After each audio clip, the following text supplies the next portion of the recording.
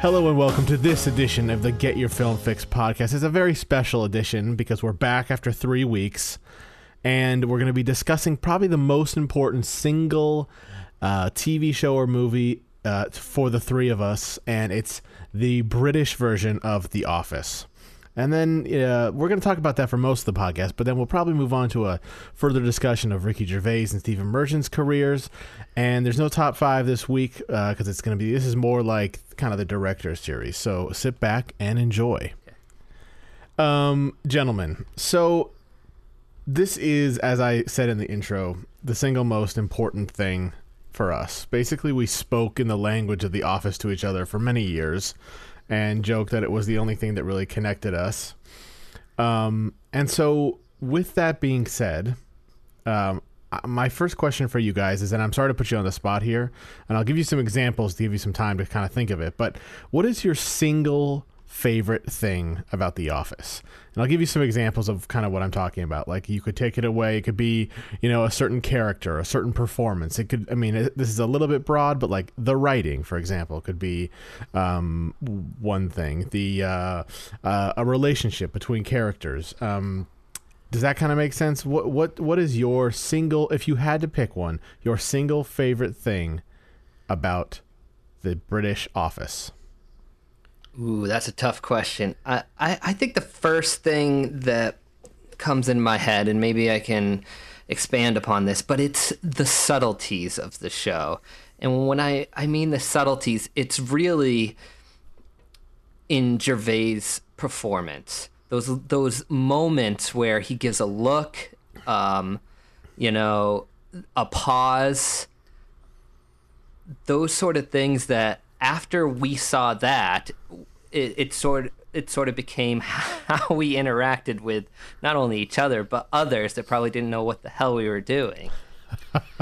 Yeah. It's actually, for me, it's almost kind of exactly the same thing you were talking about, Jeremy. But to be more specific, I think it's sort of the physical comedy in this show that I don't know that it gets quite as much credit for, because at least from us, because we, literally, like you said, Chapin, our conversations are made up of the dialogue from this show. But the shot or the scene that comes to mind is when he's listening to his messages and he then pretends to throw the phone out the window, right, and he drops it. Right. And it's like in anybody else's hands, I feel like that's a overused dumb joke, but it works so well. And like Jeremy said, the looks, the little, look at the camera and the bite of the lip. Yep, the bite of the lip. And then, other actors like Martin Freeman's kind of just dry sense of humor when he just kind of like looks at the camera in shock at something that Gareth did. Like, all that stuff just works so well.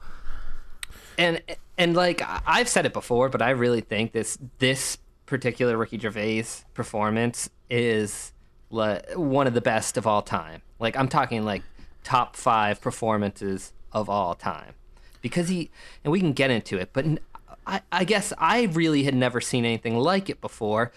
And since, yes, we've seen people try to emulate it, and it's become sort of a staple of comedy, and maybe if you'd never seen The Office and you were to watch it now, you would be like, okay, like, it's good, I don't really get it. But at the time, Gervais' performance and this show was just absolutely groundbreaking.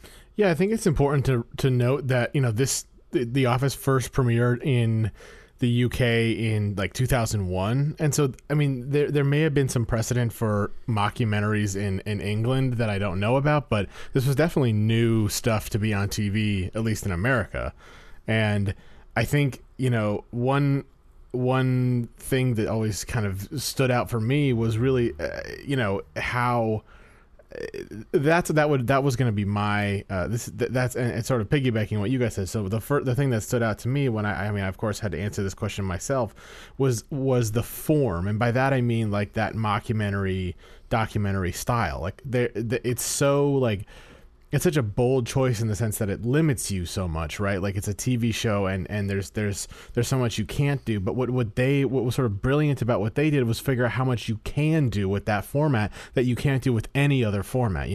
The talking heads, the looking to camera, the awareness of having this camera present, and that at one point this was going to be on television. And they did that, so as you guys said, so subtly, but it was such an important part of the show.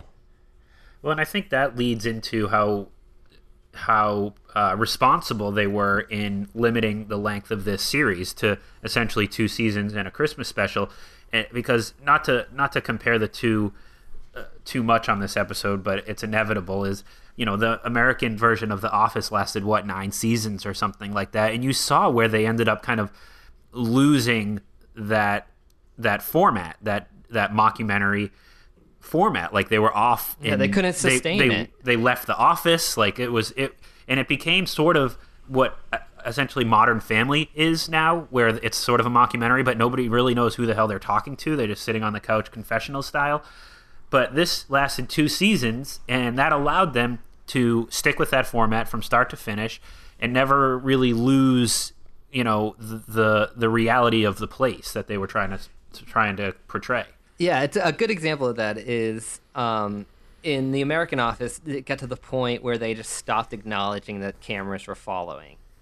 And in the British Office, even like early on, when Gareth is talking to Tim and they have he stacks all these boxes up, and then Tim runs away. Oh, yeah. So he's talking to nobody. Garrett's like, I'm not talking to nobody. They're filming it. So yeah, there's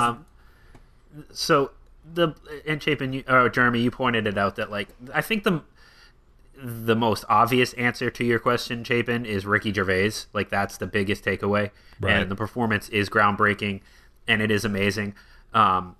Going through it this time, and I don't know how much we want to launch into some more specifics right away, but I was blown away by Mackenzie Crook as Gareth in this show. And Dwight in the American Office is great at that role, but I don't think it compares. Like, he is the perfect balance to Gervais. Whereas Martin Freeman plays this great straight man, and I think he's great in it, and we've seen him go on to much bigger and successful things, but we haven't really seen much of Mackenzie Crook in anything outside of the Pirates of the Caribbean movies, but he is incredible in this role. And he's the perfect type of awkward without going over the top. And that was my biggest, like, joy and takeaway going back and rewatching it. What besides his subtlety, what did that for you? Why? I mean, so his performance, and this, you could say the same about Gervais, and we have many times. Like, it's multi-dimensional. Like, it's not just kind of the goofy, you know, obnoxious coworker. Like, you see some humanity in him when he finds out that David is leaving. You see, like, this sort of, like, professionalism, and that is what I want. This professionalism about him that, like, makes you sort of understand, like, why in the Christmas special he is now the boss, and it makes sense despite how ridiculous he is. And so, like, I just feel like it's sort of got lost just among. I mean, we quote him all the time with, you know, lines like "Weasel probably" and things like that, but he gets lost behind Gervais and Martin Freeman, I think, amongst us for whatever reason.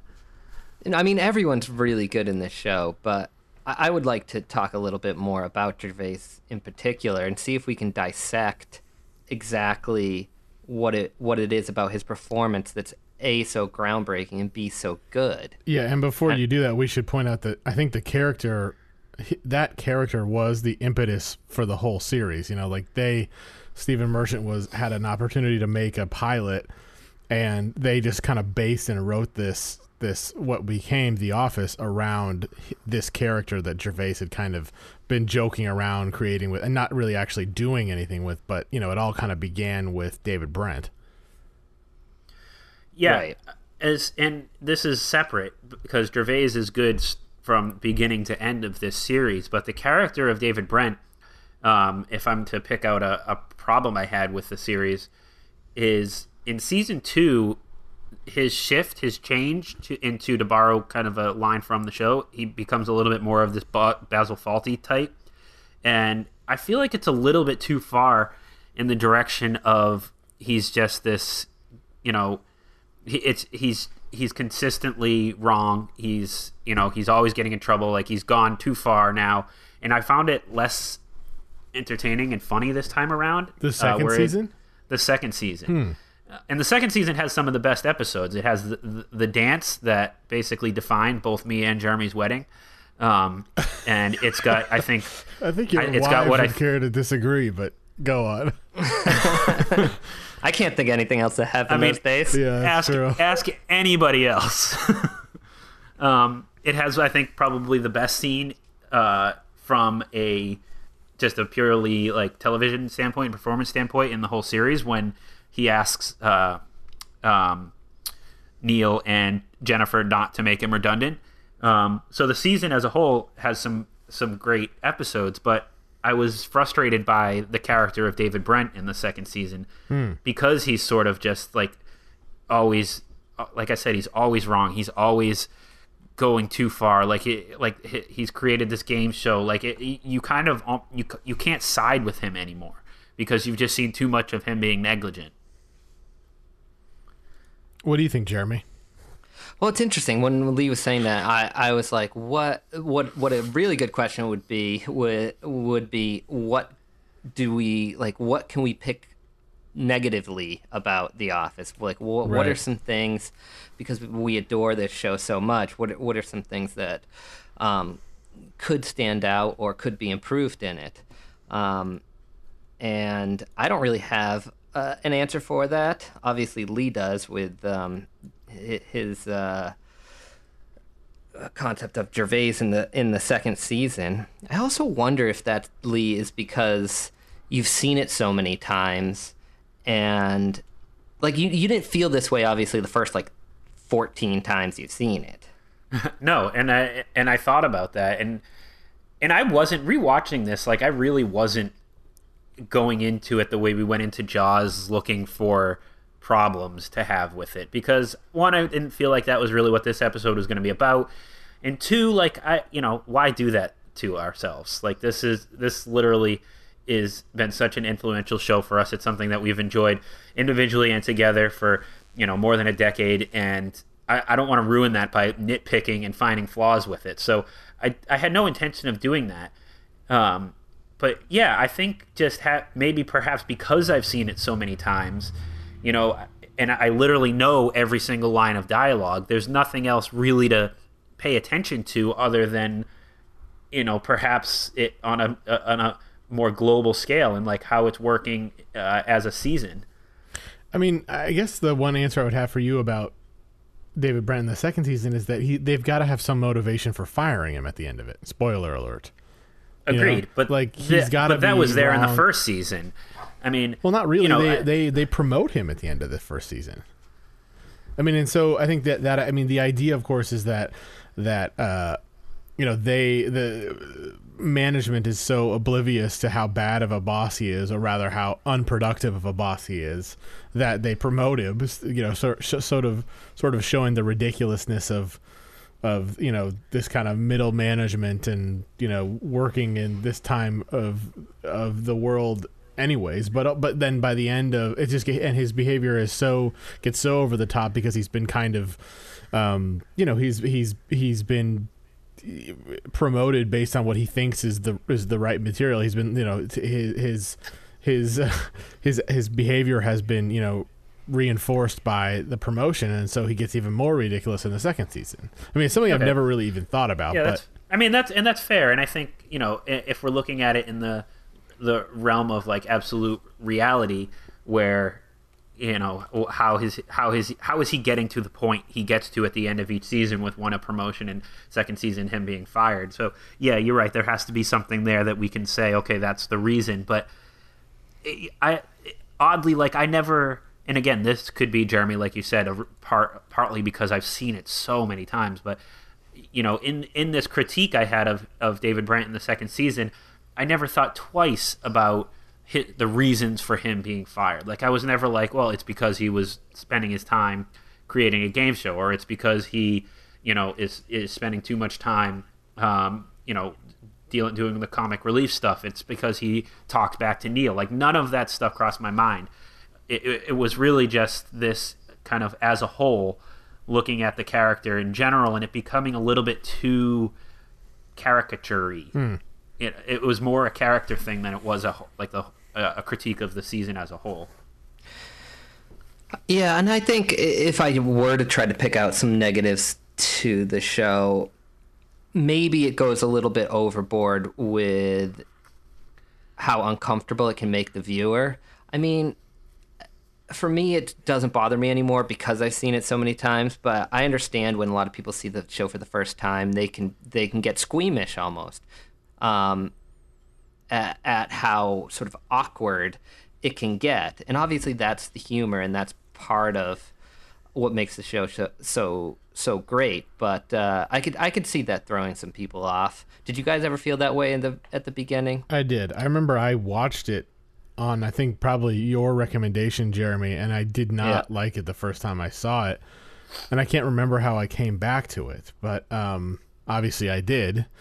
And but yeah, I mean, it is hard to watch, and that's sort of like, it's an interesting point that you bring that up as a negative, Jeremy, because I think you're right. I mean, it must have something that is immediately off-putting. I mean, it's not the prettiest thing to look at, which I think is obviously intentional, but you know, it also doesn't have the kind of common tropes we think of music and, you know, sort of a traditional storytelling method. But sort of more than that, I think, God, fuck. Well, I sort of lost my train of thought, but I mean, I think it must act as like a barrier for people, right? Like it, but that stuff is so important to the show moving forward.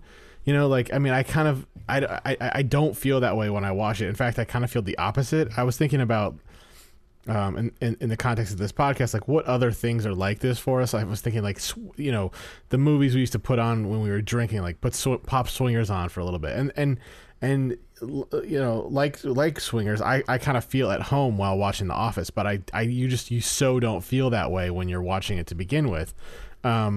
And I think it's that awkwardness, and that awkwardness is important, but it's not something that I feel anymore when I watch it, you know, which is interesting.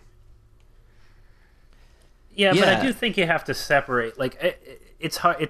It is really hard for us to, you know, look at this movie and kind of talk about how we felt about it the first time around versus how we feel about it now, because yes, it's a great show, and I agree that Gervais's performance is influential and iconic, and you know, I would say the same about you know, a lot of the other aspects of the show and how it influenced everything. But like, so much of our feelings for this show is based on just our relationship with each other with it, if that, you know what I mean? Like, yeah, literally every single episode I watched, there was at least one line of dialogue that we say regularly to each other. Really? I mean, when we're like having an awkward pause on the podcast, we just say snacks. Yeah. like we literally, it has made up so much of like how we talk to each other. And I wouldn't go so far as to say it's the reason we're friends, but it certainly helped us get together. And, you know, I just think that makes it nearly impossible to compare how we felt about it the first time we saw it to how we feel about it now.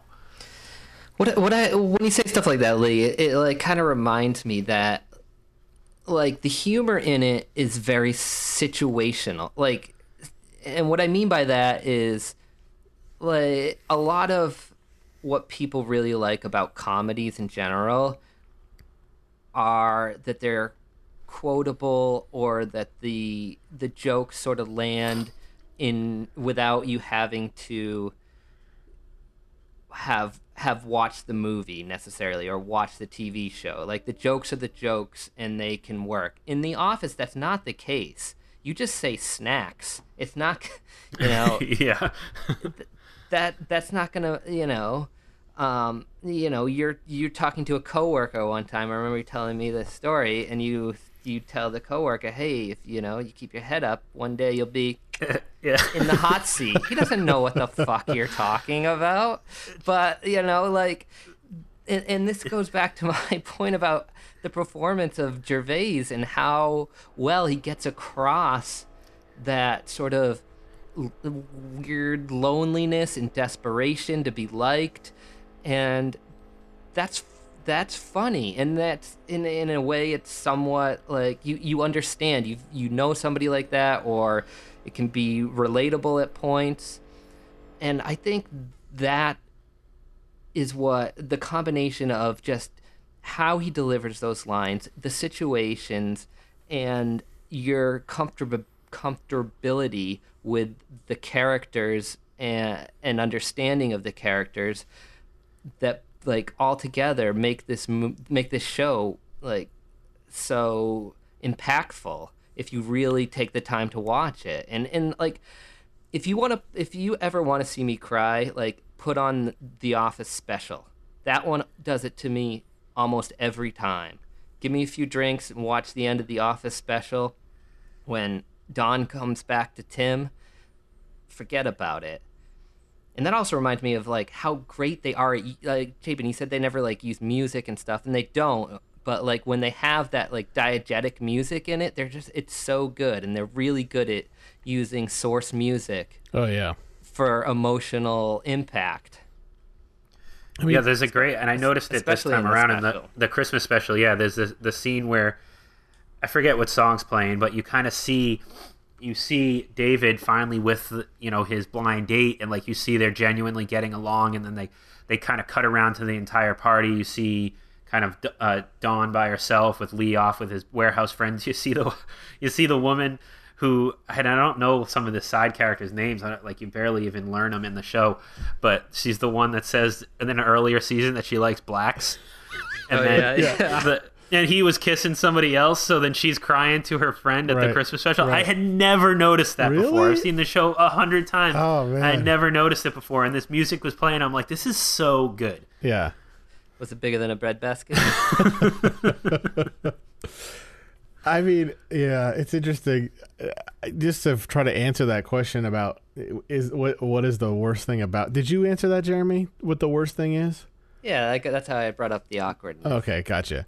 I mean, to me, it's like it's the kind of the constant comparison to it. I mean, it's sort of like the weight and the sort of the legend of The Office, and how, I mean, but I think a lot of people compare, everything they've done together and separately, Gervais and Merchant, as well as all the offshoots like the Office American, and comparing kind of like how it just sort of showed how great something like that could be.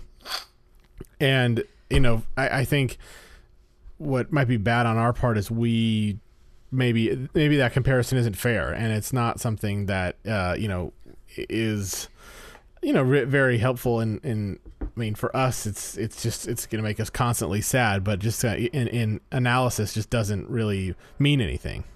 Well, what I think is interesting is that we are in the minority in the way that we compare this version of The Office to the American Office. Most people that we talk to and that I talk to compare it in the sense where they were more familiar and liked and saw the American Office before they saw this. And I think it leads them to, and Jeremy, you brought this point up a little bit, that they like it less as a result. They like the British Office less? Or? They like the British version less as a result. And it's because we've been so exposed to this type of comedy now with shows like The Office and Modern Family and things like that, and even movies now that do the mockumentary style, that that style becomes stale, and the performances and the characters and the story within gets a little lost behind that.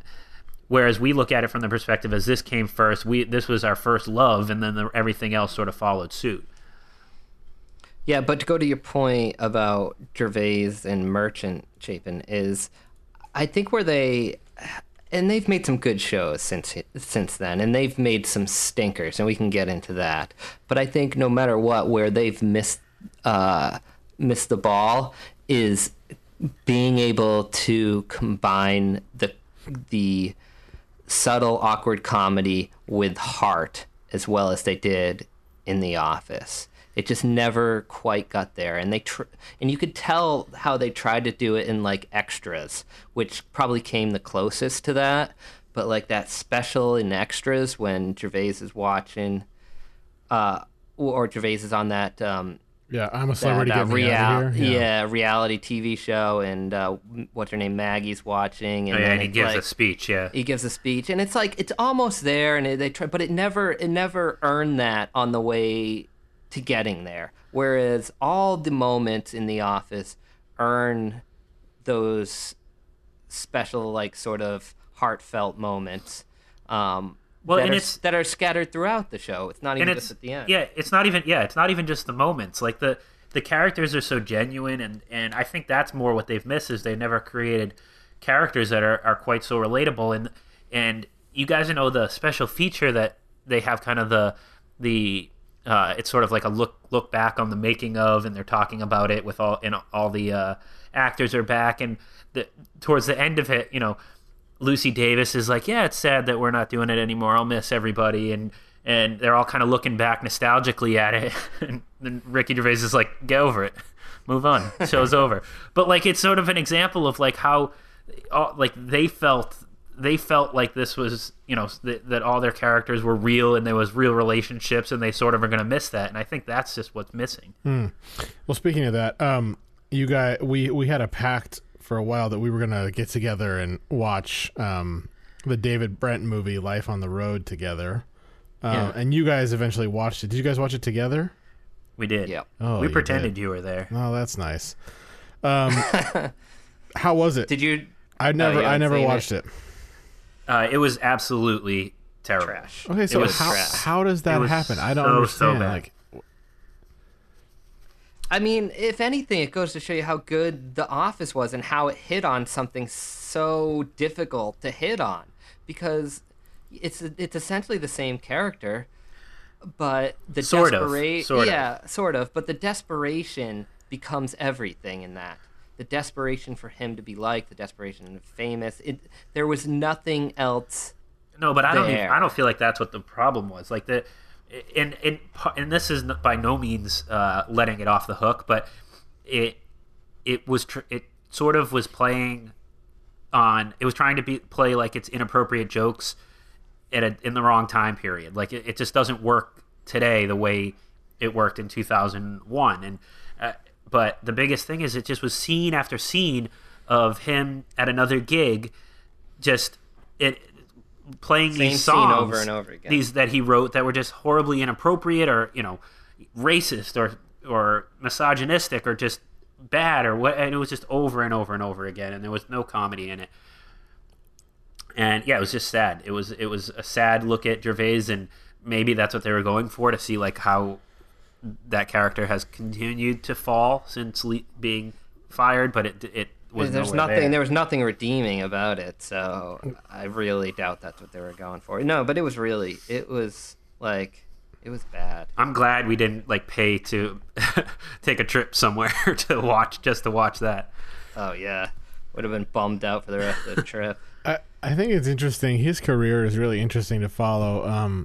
I've obviously I love the things that he does, the podcast and all that, but beyond that, like he's someone who he talks very openly about, the importance of being a writer director, and kind of like, owning his own material, doing his own material. And it's interesting because it just has not worked out for him, in the sort of the sort of oddly auteur nature of The Office. I mean, he was a nobody. He had never really done anything on TV before making this series, and then suddenly he's like this huge star where he like stars in a show that he writes and directs, co-writes and co-directs rather, which is pretty unlikely. I mean, there's more of a precedent for it now, with like it seems a lot more popular nowadays. But at the time it was pretty revolutionary. But then that ownership, that kind of like writer director star thing has kind of gotten him. He really has made some awful things in that position. I think a lot of the stuff on Netflix being the best example. I think his stand-up's okay, but like, I think he's like most famous for the Golden Globes and all that. I mean, what are your guys' thoughts on how he's continued things? I mean, it's definitely a disappointment, right? Like not just the David Brent movie, but like, well, it's a disappointment. It's a disappointment that he doesn't seem to work with Merchant anymore, that they've kind of gone off and did their own things. I'd love to see them collaborate again. Yeah. And yeah, I mean, some of the stuff he's done is really, really bad. Those Netflix movies, Life on the Road. I do like his stand-up. His new stand-up's really good. Humanity. But yeah, it's interesting. It's just it's trying. We're so desperate for him to hit that lightning in a bottle again. But I don't think his like post office career has been terrible or anything. Like, I do think Extras is good. Life is Short has its moments. It has one of the funniest moments ever put on television. The Liam Neeson, Oscar Schindler. Yeah. I make lists all the time. So he still has it. He's still capable, but yeah, there just hasn't been anything close to The Office, and I think part of that is just not having Merchant with him. Yeah, I really loved Extras. I think Extras is really good. I know you guys don't seem to like it as much as I do, but I like it. I think on a scene by scene basis, it's great, but I think different as a whole from series, it doesn't work as well. Okay. Because it has such great scenes. Like the one that always comes to mind first, for whatever reason, is the one with Daniel Radcliffe with his Magnum condom. Yeah. But you have the Patrick Stewart scene too. Again, on a scene by scene basis, it's hilarious. I think have either of you guys watched that Derek show that he's on? I never got through it. I watched a few episodes. I did. I actually liked it. I actually kind of enjoyed Derek. I think he went more towards the heart of things, and he was trying something completely different. And unlike Extras or Life is Short, which smartly is mostly about like these little vignettes with celebrities, like interweaving them into the lives of the couple main characters. Derek is more of an overall, like The Office. I mean, it's more of a show about people and characters and subtleties. It could have gone real bad. I mean, like Gervais plays somebody who is not all mentally there. Yeah, that was always kind of. It's tough to tell sometimes with the wheelchair ones. Yeah, with the wheelchair ones. Yeah. Oh, so. I mean, it's just, but that's not offensive. It's from the show. No, you're right. You're right, Jeremy. The reason I bring up Derek is because I felt the same way. I felt that there were some very, very funny moments in that show, and some very heartwarming moments of that show. But just the oscillation back and forth between the two was so like awkward. Between who? But just between the the sort of the heartfelt, sort of emotional moments and the funny moments, and that was something that was so well done in The Office. Like, I mean, you had like this the comedy that wasn't over the top, but then you'd have the emotional moments with specifically with Tim and Don, and I don't know, like they did that so well. That was almost what was so remarkable about The Office, was that their ability to have a joking, have a hilarious scene one moment, and then the next moment they have the moment where Tim takes off his mic and you've got like silence over the video while he's obviously, confessing his love to Dawn. And like, I don't know, those moments in Derek were just like so poorly done, poorly handled, the sort of the back and forth, that I don't know. I was just sort of amazed how that they could be so different. Yeah, no, you're 100% right. And to hit that mark, and that's what's so remarkable about The Office, to hit that mark as well as they did. It's not something like there's no scientific approach to that. It's easy. And it's not exactly. It's not easy, and I think we're here sort of almost criticizing Gervais for not having been able to do it again, but nobody has, in our opinion. And we mentioned that at the beginning. It's been the most influential piece of art for us, since we've become friends, and because it's so hard to do, and he did it so well, but it sets this bar that we just want him or anybody to hit again, and it's just it's an unrealistic expectation.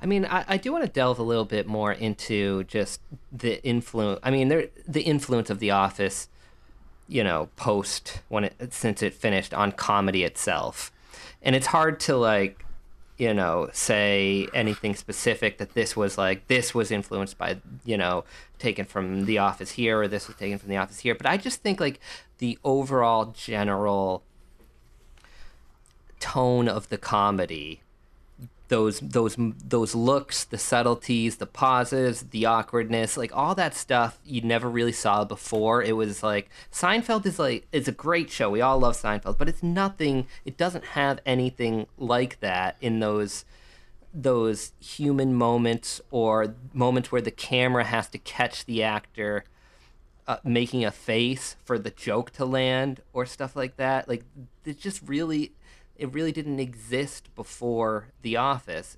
And then you watch anything now, like between, The American Office, Parks and Recs, even in like something like Always Sunny in Philadelphia, I see Dennis doing a David Brent sometimes. Like I see those moments.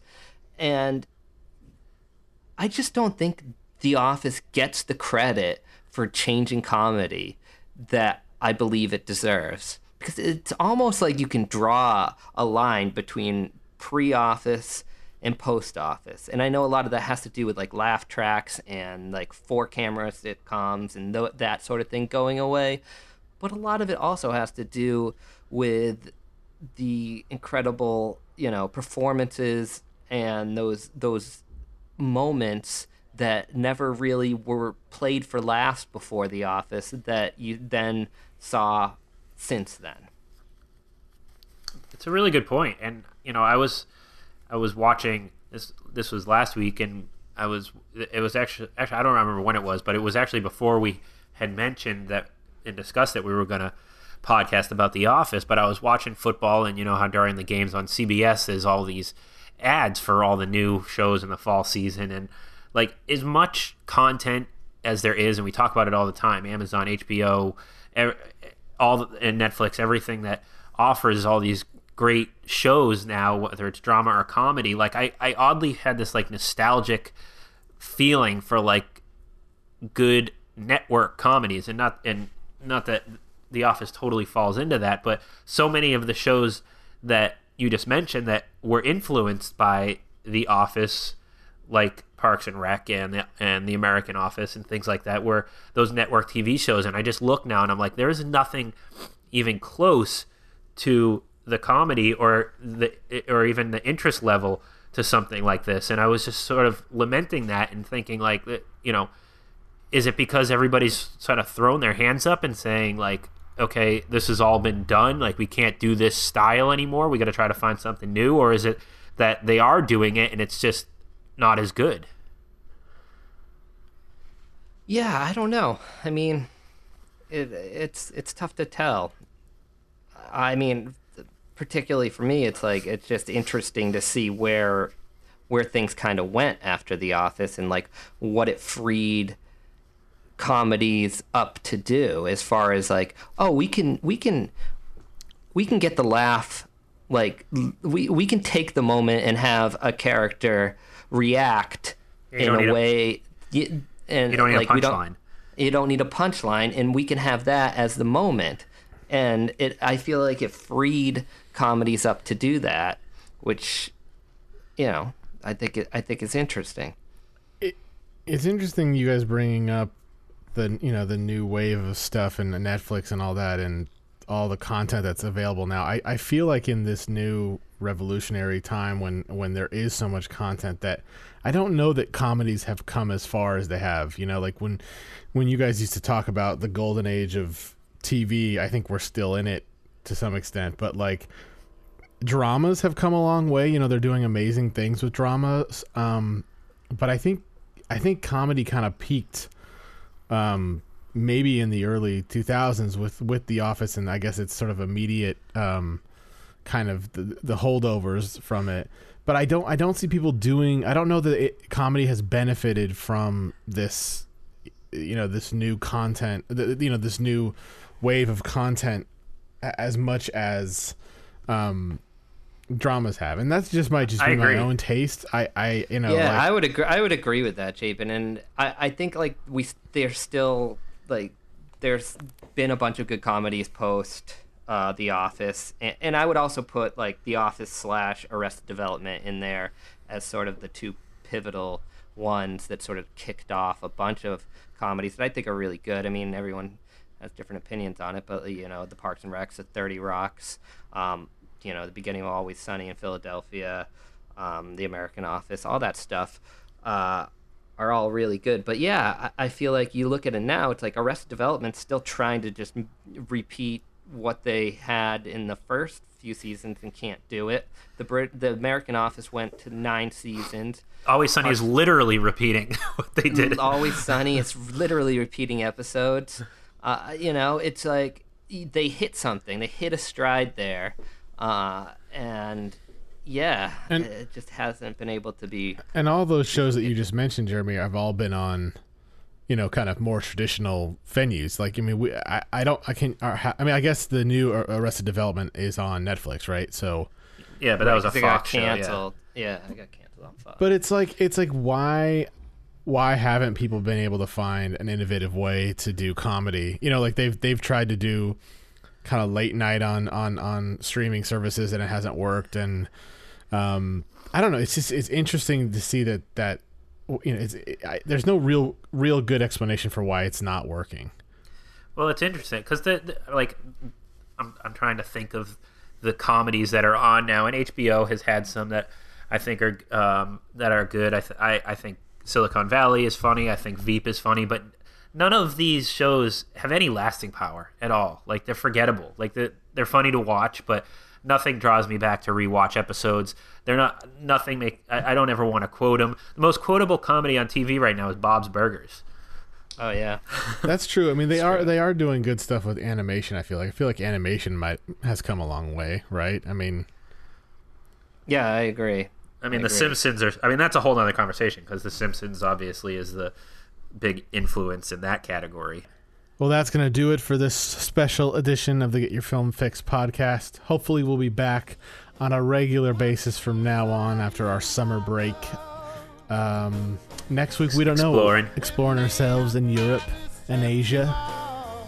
But for now, it's going to be me. I'm Chapin Hemingway, Lee Carlo, and Jeremy Fisk. Thank you so much for joining us. You've been the best. I've been the best. Me? No, then he plays the song. Oh. Just quoting Desiree. All right. Thank you very much.